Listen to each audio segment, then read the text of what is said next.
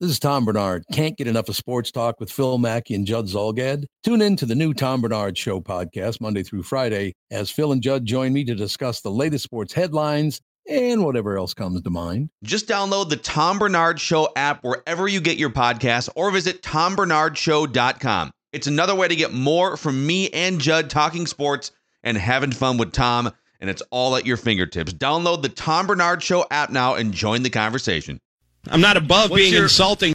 TCL is a proud sponsor of the Score North Studios. TCL, America's fastest growing TV brand. 1, 2, 3. It's Mackey and Judd with Rami. Base hit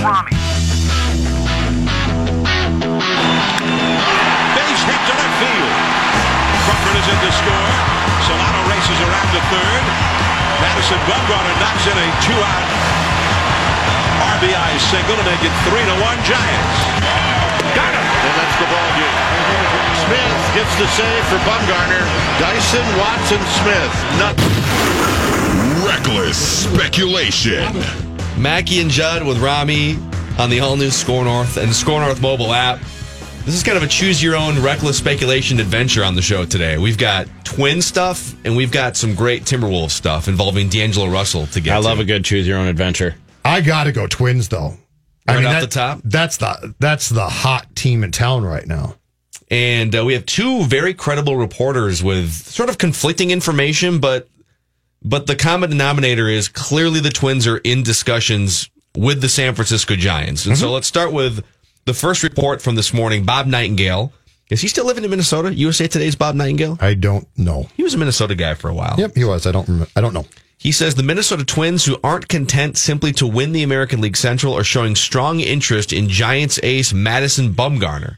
Twins are not on Bumgarner's no-trade list, enabling the Twins to acquire him without his approval. I love how we have to add that part of it. Like, hey, he probably doesn't want to play in Minnesota, but he can't veto it. And get more money from him. Absolutely. Right. Yes. And then Jeff Passan from ESPN now, one of the great insiders around baseball, he subtweets Bob Nightingale and says, well, by the way, Jeff's going to be on the Score North Twin Show tomorrow on Glenn Perkins on Baseball. Jeff is going to join the show and expand on this tomorrow, so you can find him on these very airwaves at noon tomorrow. Nice.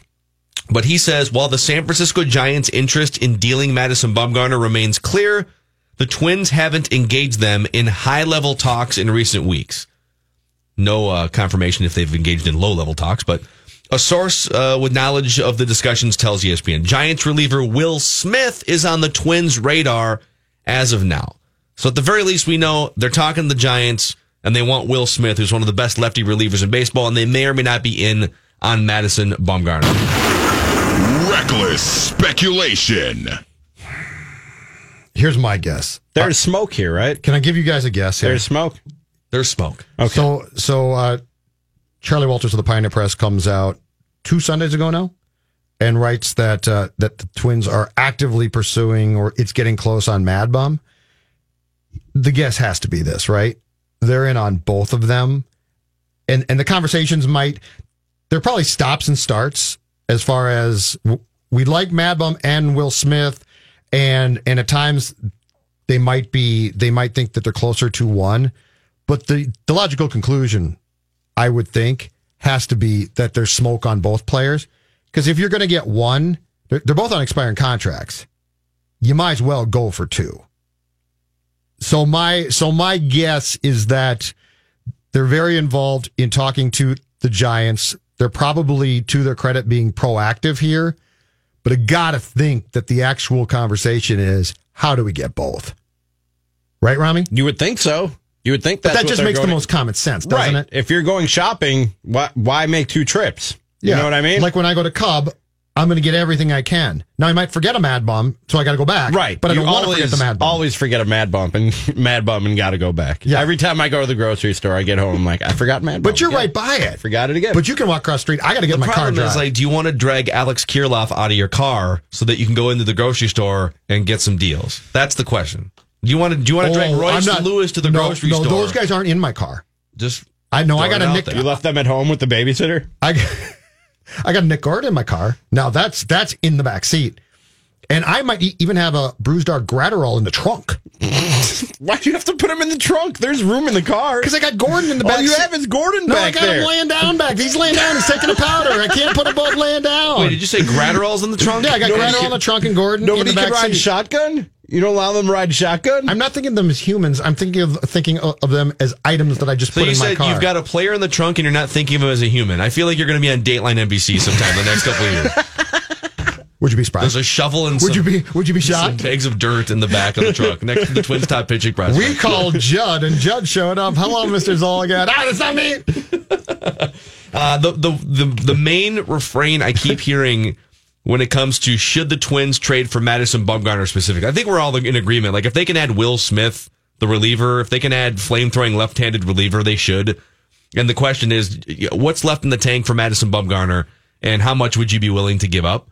And the main refrain I keep hearing is, well, I mean, what would he be? Like your number 3 starter on this team, your number 4 starter?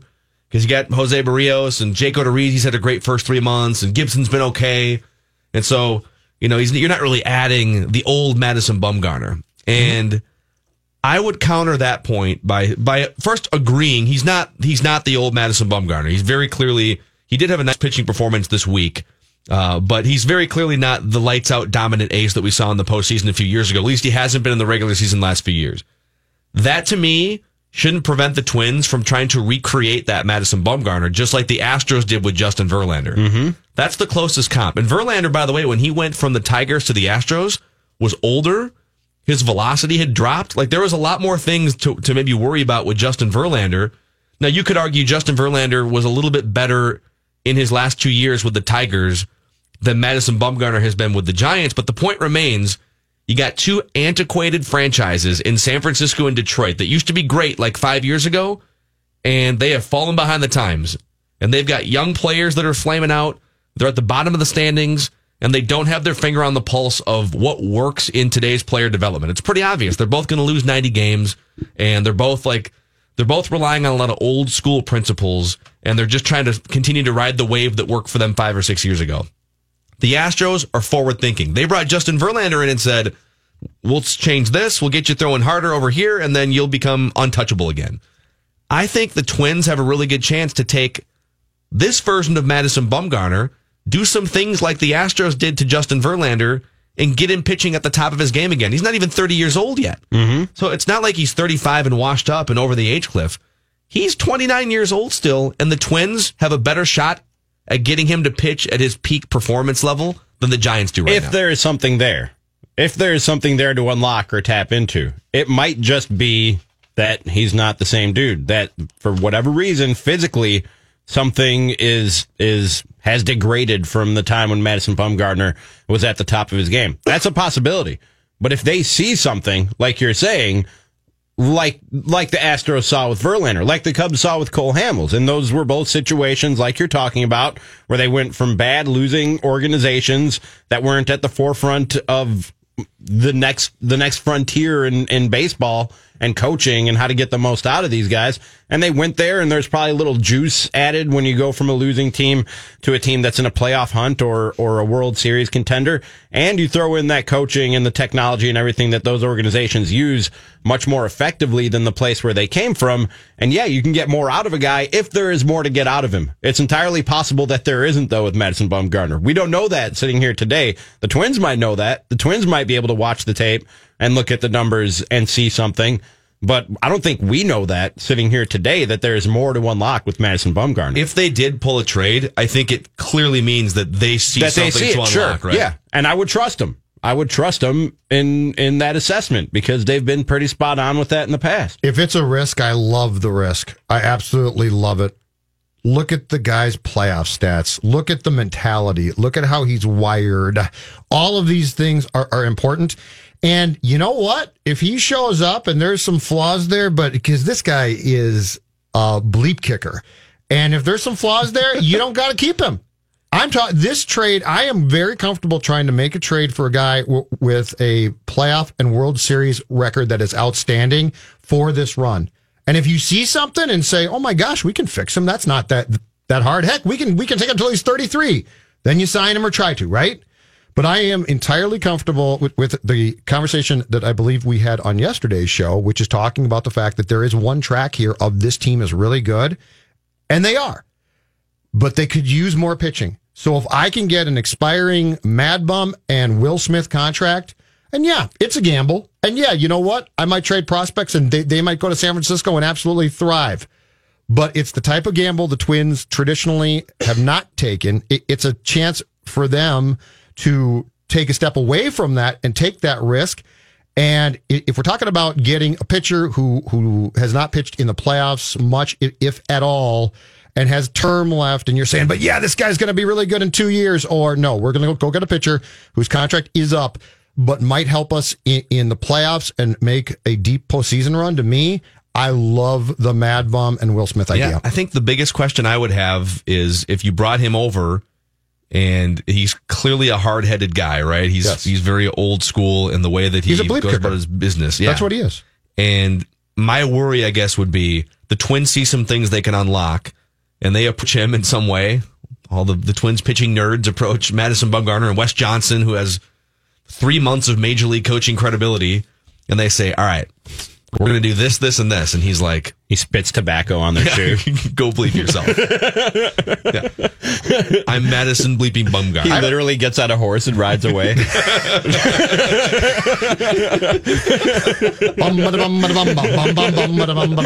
it for me. I mean, like, that's entirely possible, right? I mean, like, A, that he would ride a horse to the ballpark. Absolutely. And B, he would say... Do you think that's him, though? Wes Johnson, who are you? I have no idea. Do you think that's him? Like, I think that he's... I think he's an incredibly hard-nosed guy. I don't know that he wouldn't take instruction, though, especially if you say, hey, look, dude, do these 2 things. It's going to change you. But I love the idea. I don't like the idea of bringing in a questionable clubhouse presence as far as a weird guy or a guy that might not fit in. But if you've had the playoff success that this guy has had, I'm hard-pressed to believe that he would not fit into what they want from a mentality standpoint and teach people as well. Well, and ultimately, if you're looking to improve your team, you're looking to take your team to the next level and put it on the level that the Yankees are going to be at and that the Astros have been at. You might have to sacrifice something. You're either going to have to sacrifice prospects you don't want to give up and or bring in a guy that's maybe not perfect for the clubhouse. And I don't know if he's good or bad for the clubhouse. A lot of that's going to be up to him. If he wants to win a World Series, and he might say, I've already won World Series. I really don't want to play in Minnesota. Yep.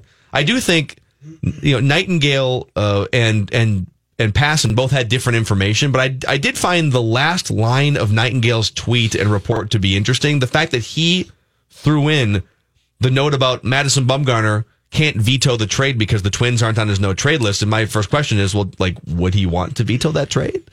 Would he not want to pitch here if he doesn't want to pitch here, or is it more about the trade kicker that you could get? That's why he put, it's 8 teams, right? I think 8 to 10 teams.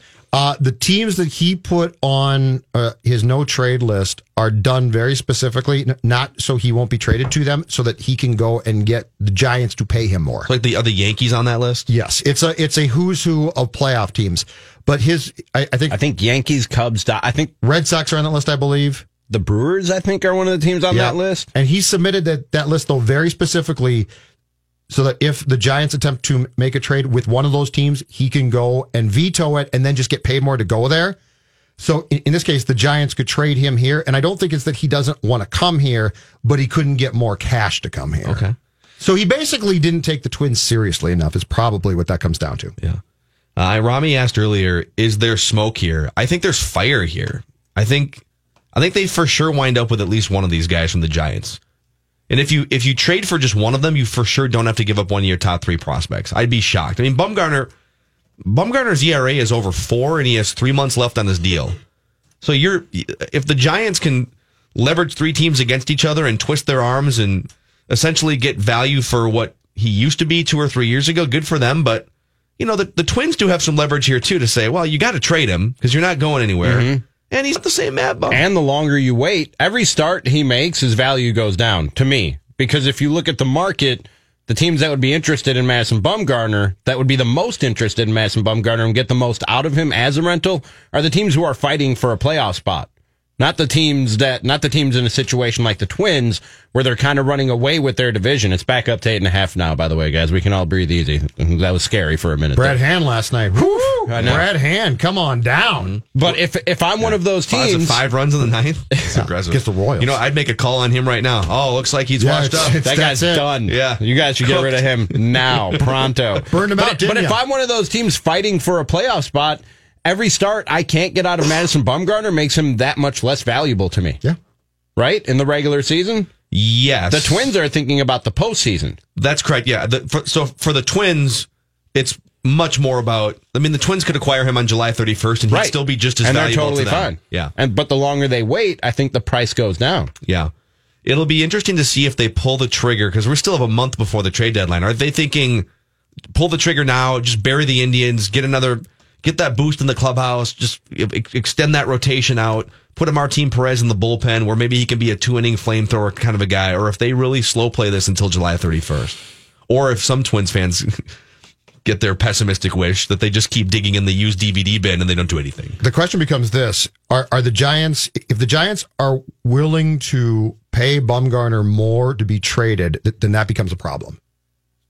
So, like, if the Yankees come to them and he's on his no trade list, which I'm pretty sure he is, and the Giants are like, oh, that's fine, we'll pay you X amount more, then that brings in all those teams. But if the Giants are saying, we don't want to pay you more, so we'll send you to the Twins, or there might be 2 more teams, that makes the list very small then. And that's to the Twins' advantage if that's the case. But if the Giants don't care, which I'm willing to bet that they do care, that's going to be to the Twins' advantage completely. Yeah.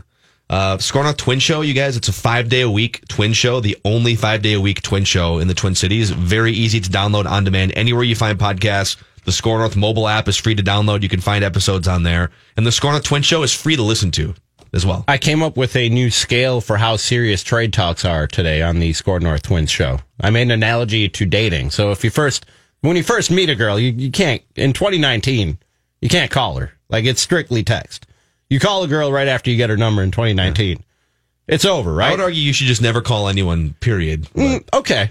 But email don't and text leave is fine. voicemails. Yeah. Honest to God, never leave a voicemail. Definitely not when you first get the number, right? You don't, it's strictly text. Yeah, you don't do the John Favreau bit in Swingers. Yeah, where he left like 82 messages on the answering machine. The next level up is phone calls. Okay. That's when it starts to get serious. You know you like each other. You can make a phone call. Okay. That won't be weird and creepy. You won't freak her out. When it's really serious, when it's about to go down, it's FaceTime. That's when it's serious. When trade talks are serious, that's when Falvey and Levine are on FaceTime with the Giants GM. That's when we know. You're like laying in bed. Right, yeah. Lovey-dovey on There FaceTime. might be some inappropriateness What's going the on. you up phase? Is that the text phase? That's the very beginning. When's that? That's when you first call and check in on Madison Bumgarner. You're like, hey, Bumgarner up? You up? Who's the Giants GM? Is it still Sabian? I think it's still Sabian. No, Did it's Sabian get fired? the guy from the Dodgers. Oh, that's right. The right-hand guy who had been the guy, Friedman's right-hand guy from the Dodgers. Yeah, he was with the Oakland A's. Oh, that's Farhan right. Zaidi. Yes. Yeah. So it's him. What happened to Brian Sabian? That guy, Brian Sabian. I think he got kicked upstairs. Oh, they kept him. I think they kept him and they kicked him upstairs. Yeah, it didn't work anymore with him. He was probably calling when he should have been texting. Oh, I'm And it sure. was- I'm and it sure was he inappropriate. was. I'm sure he was. Yeah. Derek Falvey's like, you're being creepy. We just met. Yeah. Oh, man. Jason Stark knows a lot about baseball. He writes for The Athletic, and he'll join us next to give his thoughts on these Twins-Giants rumors. And we want to ask Jason off the Mickey Callaway blow up from earlier this week in New York. Has Jason Stark ever been the victim of a manager or a player blowing up on him? So we'll do that when we come back later on. Some Timberwolves speculation on D'Angelo Russell to get to. But Luther Brookdale Toyota is on the corner of 694 and Brooklyn Boulevard. And it is the #1 car dealership in my heart anyways. I have a FaceTime relationship with Luther Brookdale Toyota. Yep. We'll sit there. That lovey-dovey. intimate, huh? Yeah. How about that? Tell me about that new RAV4. Really weird. Yeah. You have your shirt on, though, right? No. Some 50-50. Yep. Tell me about that new RAV4 XLE with those safety features and that built-in Apple CarPlay. Don't tell me connecting my about it. car to the dashboard. Show it to me. We're on FaceTime. Okay, I'm leaving now. See you guys later. Have a good show. Say hi to Stark. you can get into, there's a couple pre-owned Toyotas here on LutherBrookdaleToyota.com. Some great deals on pre-owned vehicles, like a 2011 Prius hybrid with just 140,000 miles for $92.95. And you might think, wait, just 143,000 miles? That's an awful lot of mileage. Not for a Toyota. You can double that, and you'll still be running that thing over 250,000 miles. You can get some great value on pre-owned vehicles at LutherBrookdaleToyota.com, 694 on Brooklyn Boulevard.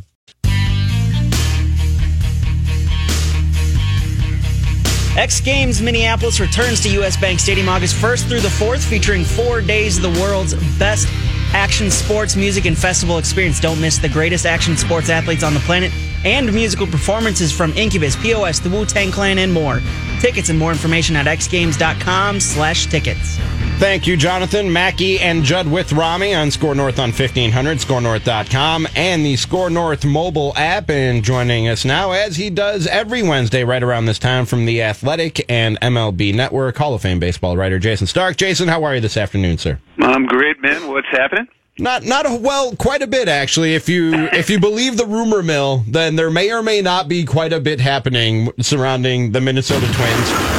Reckless speculation. And some reckless speculation as it concerns the Giants and Madison Bumgarner, but also Will Smith. And we can deduce that there is smoke and there may or may not be fire there in those talks. What do you think the Twins would be getting in those two guys, Jason? Well, let me just caution you that the Giants' asking price on either or both has been exceptionally high right now. And I think because of that, this is likely to not happen imminently. And the Twins, I would expect, would be in a mode to wait to see if those prices go down. But I do expect the Twins to be aggressive on both starters and relievers, more relievers than starters.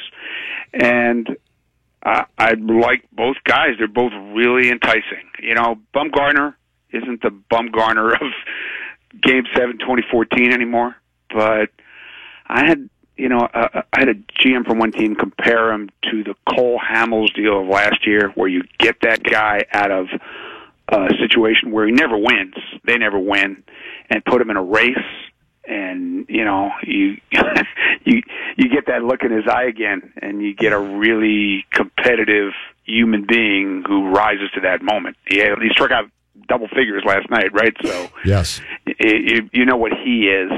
And Will Smith's really good. You know, he's a left-handed reliever who gets left-handers and right-handers out, and he's going to be an extremely hot commodity in a market right now where there are going to be a lot of bullpen options, but I don't know how many are going to be as good as him.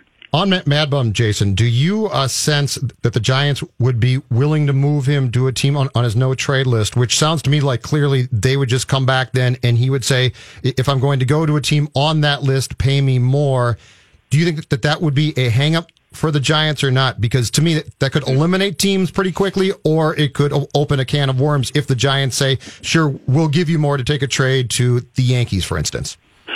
Judd, if you really look over that no-trade list, it's so clear what he had in mind. Yes. He wants to control the process. And, every team on there is pretty much a contender, a team that could conceivably want to trade for him. And so he's going to want to get something out of it. Probably money. I don't know if he's going to want an extension. It probably depends on where he goes, but the no-trade list in and of itself is not a do not talk to these teams list. It's the opposite. Yeah. The other thing, I brought this up, and maybe you can shed some more light on it. It's a little apples to oranges for many reasons, but Justin Verlander went from being fine with Detroit a couple of years ago, and then the Astros got their progressive hands on him, and all of a sudden he's untouchable Justin Verlander again. It seems like the Giants, just like the Tigers a few years ago, may have fallen behind the times. They were at the peak of the mountain 5 years ago, and maybe they've just sort of fallen behind the pack, and the Twins feel like a team that's at the forefront right now. Is that a factor? I mean, if you're looking over and you saw the Astros grabbed Verlander and they took him to a new level, Could a team like the Twins, if they are forward-thinking and successful in that regard as we think they are, is there another level to get to for Mad Bum? I think that's a really good comp. Really good. Justin Verlander's stuff was still good. His velocity was still good. The competitive fire was still there. But, they felt like with a couple of adjustments in grip, some differences in sequencing, some adjustments in how he uses fastball, that there was a lot more there, and we have found out they were exactly right. That could totally happen with Madison Bumgarner.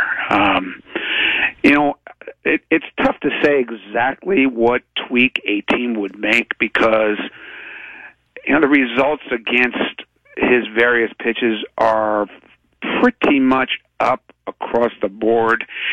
I haven't seen a big change in the way he uses his stuff. So there's definitely some potential there to tweak him. But I think he wants to win. This guy is one of the most competitive human beings on the planet. And so he totally would be open to new information and new ways to look at how he utilizes his weapons. I wouldn't be surprised at all if he went to a really progressive team and flourished. Talking with Jason Stark here of The Athletic and MLB Network on Mackey and Judd with Rami. Jason, what did you make of the whole Mickey Callaway episode this week? And was there ever a situation similar to that you found yourself involved in? Oh, yeah. I mean, you want to talk about the Mets first, or you want to talk about my sagas? It sounds like your saga is really good based on that reaction. So let's start there. Well, I've had a couple of all-time classics. You guys have never heard the Bleep You Jason story, huh? No, I don't think so. Yeah, this is really early in my time. Covered the Phillies way back when Dallas Green was the manager, right? Dallas was a really smart but really fiery guy. Was the young writer, happy-go-lucky, got along with everybody. Dallas would sometimes have this look where people were terrified of him, and I'd be the one who would break the ice by getting him to loosen up, right? So I tried that one night after they got blown out. Nobody wanted to ask a question. And so the first three words out of his mouth were, "Bleep you, Jason." and then the answer went on for over 3 minutes. And we counted up 42 words we are not going to repeat on this program. You can probably, if you Google this, you can probably find some semblance of what he answered. But that was a little different than the Mets thing because, by the end of it, he was kind of winking at me like he needed somebody to set him off so he could do what he needed to do and say what he needed to say for effect. And then a few weeks later, he gave me this T-shirt that said "Bleep You, Jason" on it. I was a long way from this. I mean, again, this is like I was covering a Phillies team that isn't like anything you would ever cover now. It was just open hostility. I had a bunch of players that either they weren't talking to me or I weren't talking to them for something or other. And so one night we were in St. Louis. Remember Dickie Knowles? Oh yeah, for knocking down George Brett in the '80 World Series. I think this was after that, but Dickie Knowles pitches, the media scrum after the game. I ask a question. He acts like I'm invisible. He doesn't answer. A minute later, I ask another question. He acts like he doesn't hear it, doesn't answer. So I said, "What's your problem?" He said, "What's your bleeping problem?" And I said, "I want to know why you're not answering my questions." And he said, "I'm not answering your questions because I'm not bleeping talking to you." And I said, "Since when? When did that start?" He said, "I haven't talked to you all year." And I said, "What? You're nuts." And he threw a punch at me in the locker room, which I ducked out of the way of. And, a couple players stepped in, and nothing ever came of it after that. But that was interesting. And then the funny thing was, after I won the Spink Award last year, I was on MLB Network, and they asked me to pretty similar question to this. Does anybody not get along with you? Ever had any problem with a player? And so I told that story, and this year in spring training, I was in the Phillies camp one day, and Dickie Knowles came up to me and he said, "Did I once try to throw a punch at you?" He said, Wow. "I heard you told that story on MLB Network." He said, I don't remember doing that, but if I did that, I want to say I'm sorry.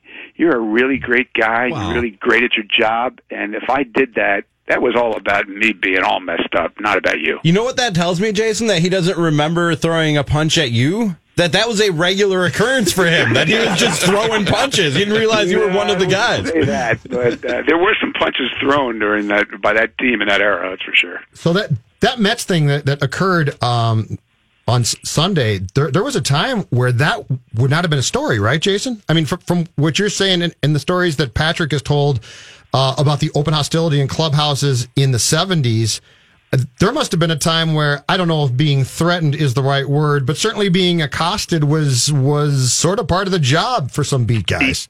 Yeah, I mean, that Dickie Knowles thing, that never got written about. The Bleep You Jason got written about by everybody. That's a good line, yeah. I mean, that was a 3-minute tirade where this was not in the days of we would televise the press conference. This was in the manager's office. In the middle of it, he went out in the clubhouse to make sure they were listening, and then came back.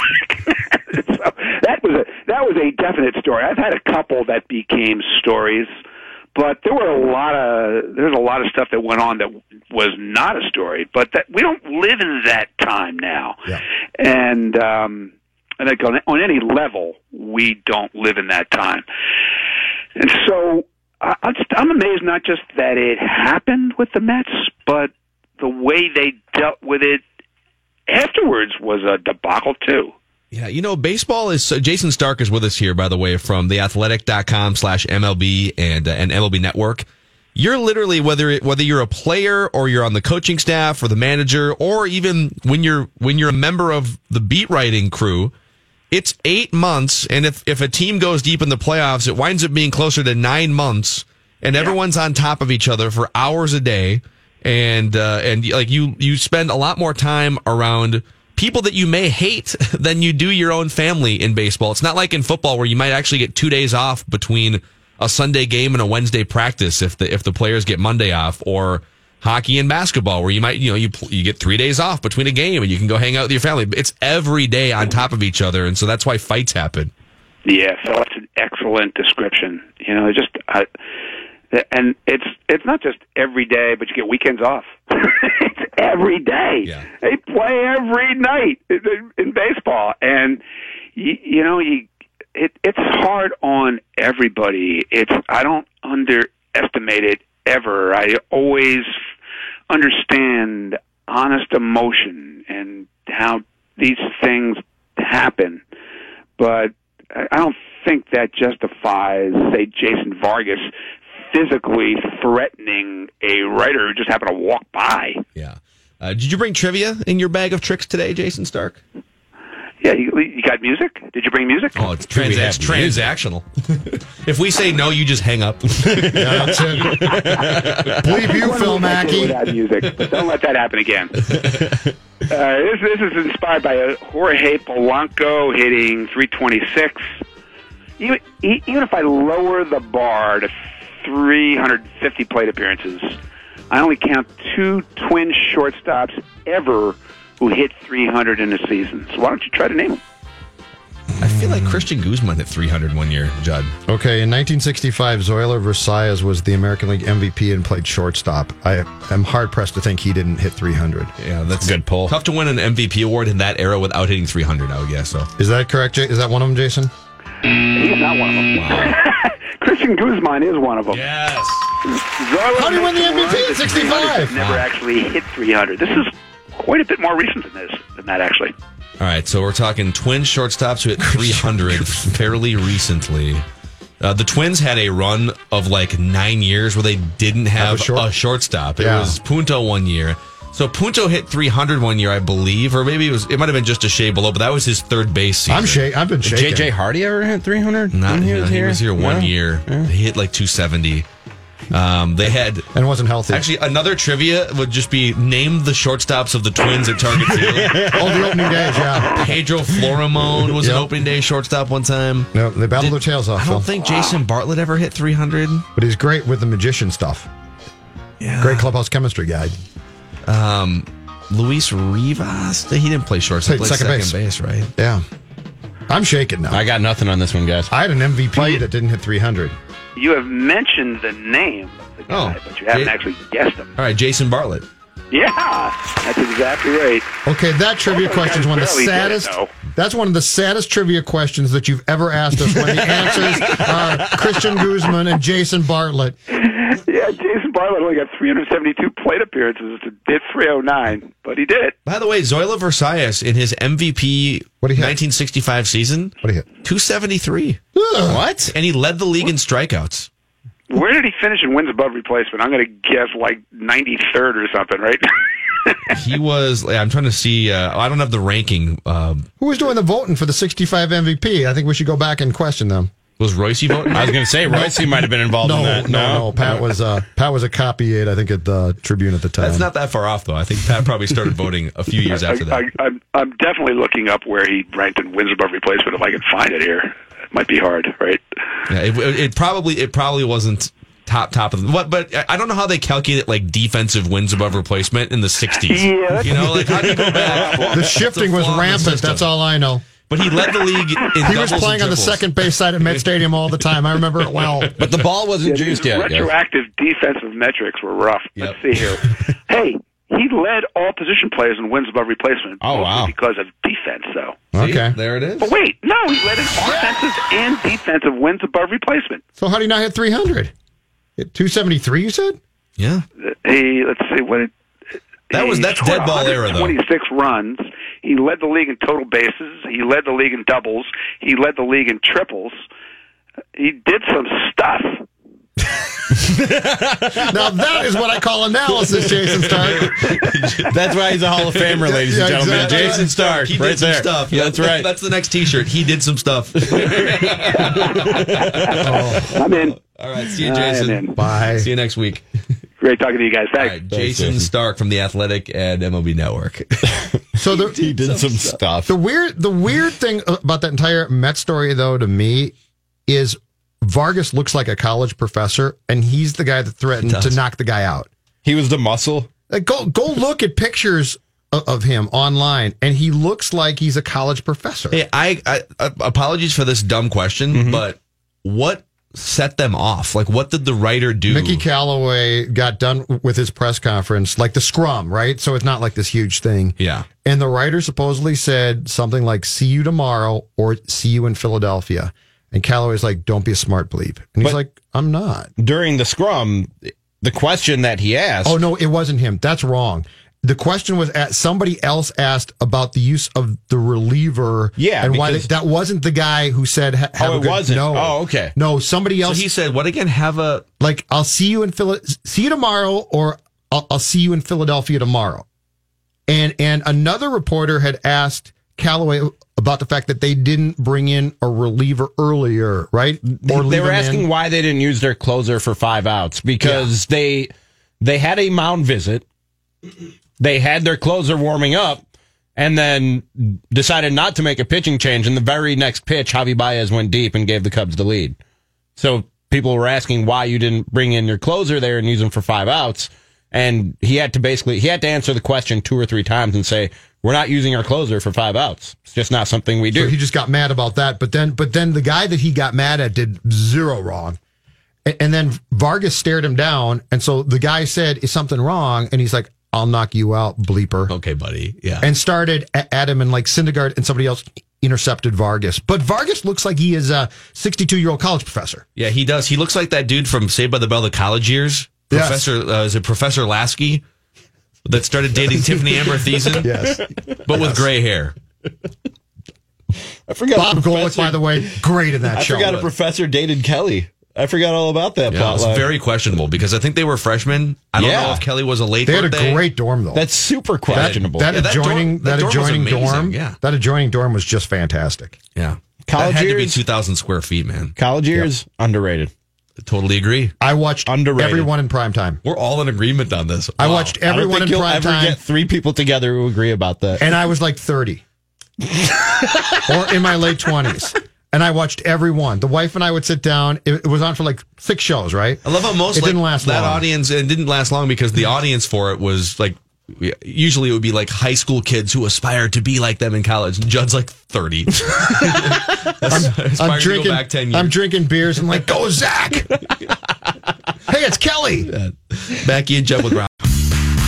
Join me, Callum Williams, and Jamie Watson this Saturday afternoon for our coverage of Minnesota United and FC Cincinnati from Allianz Field. Pre-game at 2:30 p.m. right here on Score North on 1500 a.m. at scorenorth.com and the Score North mobile app. Driven to left. Golf out of here. Jonathan Scope with his 13th of the year. Sacks are jammed for Mitch Garver. Ripped to left, a base hit. Wendell reached for it, but it was by him. Sano being waved around. Fans throw to the plate, not in time. The ball lifted to left. He's got some carry. Not enough. Heredia looks up. It's gone. A home run for Garver. A dozen now for Garver's second home run tonight.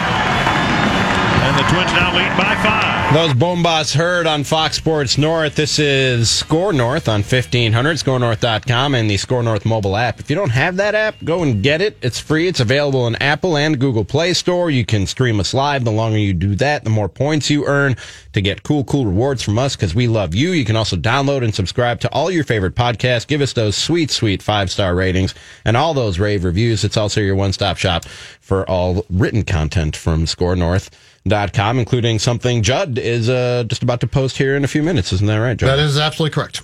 I am going to publish something on the Twins. I talked to team president Dave St. Peter for quite a while last night, and let's just say the Twins are doing very well when it comes to people watching them. Among the highest rated teams in baseball now, and I also talked to Dave about the fact that I said, people are going to think that you're not going to make moves because you're the Twins, and he said that's not really fair to Derek and Thad, but I understand why they think that when it comes to Jim and myself. There are holdovers here, but I do not sense that the Twins are going to... Now, I don't think they're going to make a dumb, rash move, but I also don't get the sense that if there is a move to be made here, that they're going to not make it. And we talked about two. To me, there's two sides here a little bit. There's a baseball side, which is very important, and you don't want to make a dumb trade, but there's also a business side here. And you're trying to get to sell tickets and more importantly, season tickets. And Dave said that the season ticket base in April of this year going into the year was down to about 11,000, which is really bad. And that they've sold some of late, but this is a team that he thinks should draw between 2.5 and 3 million fans per season. Agreed. Just to give you a history lesson, the last time that they drew 3 million fans, and they did it back to back, was 2010 and 11, the first 2 years of Target Field. They haven't been 2.5 in a while either. They have not been. So the point being, though, is the way to get people to buy in and say, I want playoff tickets, and then I'll buy season tickets to assure that I get into playoff games. The best way to do that is, guess what? Make an impact trade. Convince people you're serious. Absolutely. Right. I mean, they've been, I think it's to be selling out every game. Like 3 million is basically selling out almost every game. That's what was 2010 and 11 was. You had 20,000 season ticket holders, and I'll put a roof on it talk aside. If the Brewers every year since they've moved into Miller Park have drawn 2 million every year except for one, the Brewers have been able to draw 2 million. That's the 30th. That's literally the 30th ranked market in all of Major League Baseball. Twin Cities is what, 14, 15? Well, Milwaukee. You're saying Milwaukee size-wise is 30th. Is it 30th? 30th size-wise. Yeah, I know the market Twins, size. Market size, they're 30th. I know the Twins in terms of percentage At of least people. Last I checked, that's always a moving. Yeah, pull that up quick just for fun. But like, I know that the Twins for a while, because people were asking, why did the Twins have such a low TV deal compared to? Because TV revenue is what really drives payroll. Not as much like stadium revenue drives it to some degree, but you're really some of these teams that have $400 million TV deals because it's New York and they owned and operate their own stations. The Twins and the Brewers were 29th and 30th in percentage of people that have a cable or satellite subscription as of a few years ago. Yes, Meaning there's just a lot of people who don't have cable and satellite compared to other markets. And that's going down now too, right? Cord cutters. As more and more Now, that doesn't mean that they can't watch games, but they definitely don't subscribe to the traditional forms. Yes. And I when I was doing the TV radio sports column at the Star Tribune in the early 2000s, it was low here. So I got to imagine it's gone down. Now, the one thing that I will say that I think is different in Wisconsin from here is my sense, and this comes from covering the Packers for 2 years, my sense is Wisconsinites are much more willing as well to come from Madison and places like that. Here, I really sense that you have the Twin Cities metro area as your fan base. I don't know how long people have, like, even when they played in the Dome and didn't get rained out, I never really got the sense that, like, Rochester was coming to town. This isn't MLB specific, but as far as markets with professional sports franchises, Milwaukee is 36th. Okay.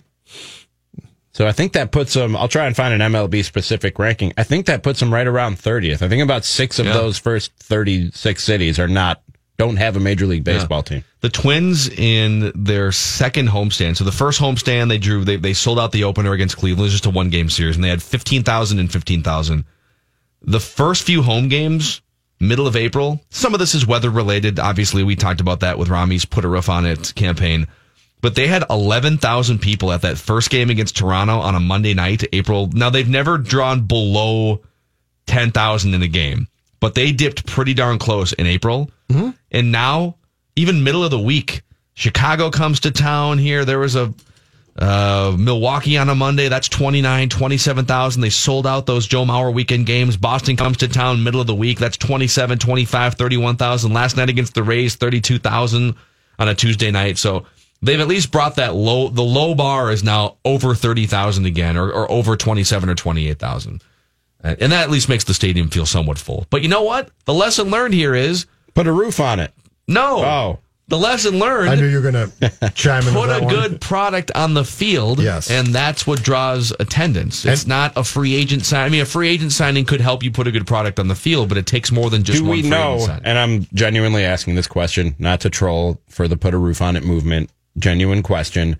Do we know that a good product on the field translates to attendance early in the season when you're sitting in sub 50 degree weather for 3+ hours? We don't know yet, because the last time they had a good team and it was April was 2010, and like you can't count 2010-11 because it was new stadium phenomenon. So we don't even know. The answer to that question though is this: that this is all very, very simplified with one thing: success sells season tickets. You cannot count on walk-ups. And that's true for the Brewers too. No team, if you can't just say, we're good now, because that will get people. But this is where a potential trade right now makes a difference, because now companies say, and fans, but companies say, we want priority on playoff tickets. And how do teams sell those? They say, that's fine, but you're going to get priority on playoff tickets by buying season tickets, right? So the way that you, let's just say it's 30 degrees on April 5th. The way that you announce that there's 40,000 people in that ballpark, guess what? Season ticket sales. So that's where, if you think that people are just going to walk up and buy tickets, that's not correct. But what you can do is, if your product is good and people are excited about it and say, I want to spend, let's just say, May 15th through the rest of the year at Target Field, season ticket sales. Also worth noting, so Cleveland came off a good season. Cleveland, I mean, I guess Cleveland had a little bit of a buzzkill off season, but, you know, Cleveland's had some good teams lately. And their attendance now compared to April is like almost twice as many fans per game. They had a lot of 12 to 15, 18,000 fan games. There's a 12,000 game against Miami coming to town. And lately, they've been playing better, but lately, Yankees come to town in June, 31, 32, 29,000. Detroit comes to town, 30,000, 30,000. So weather is certainly a factor. It's definitely a factor. I found the answer to our question. I've been Googling this whole time. Milwaukee is the second smallest market in baseball. Cincinnati is the smallest. Okay. And that was a 2019 ranking. So. But baseball strategically, the way baseball works is there's so much local revenue that drives competition. They almost can't. It's not like the NFL where you can literally put a team in Jacksonville and Green Bay and it doesn't matter because it's all national revenue and it's all shared across the board for the most part.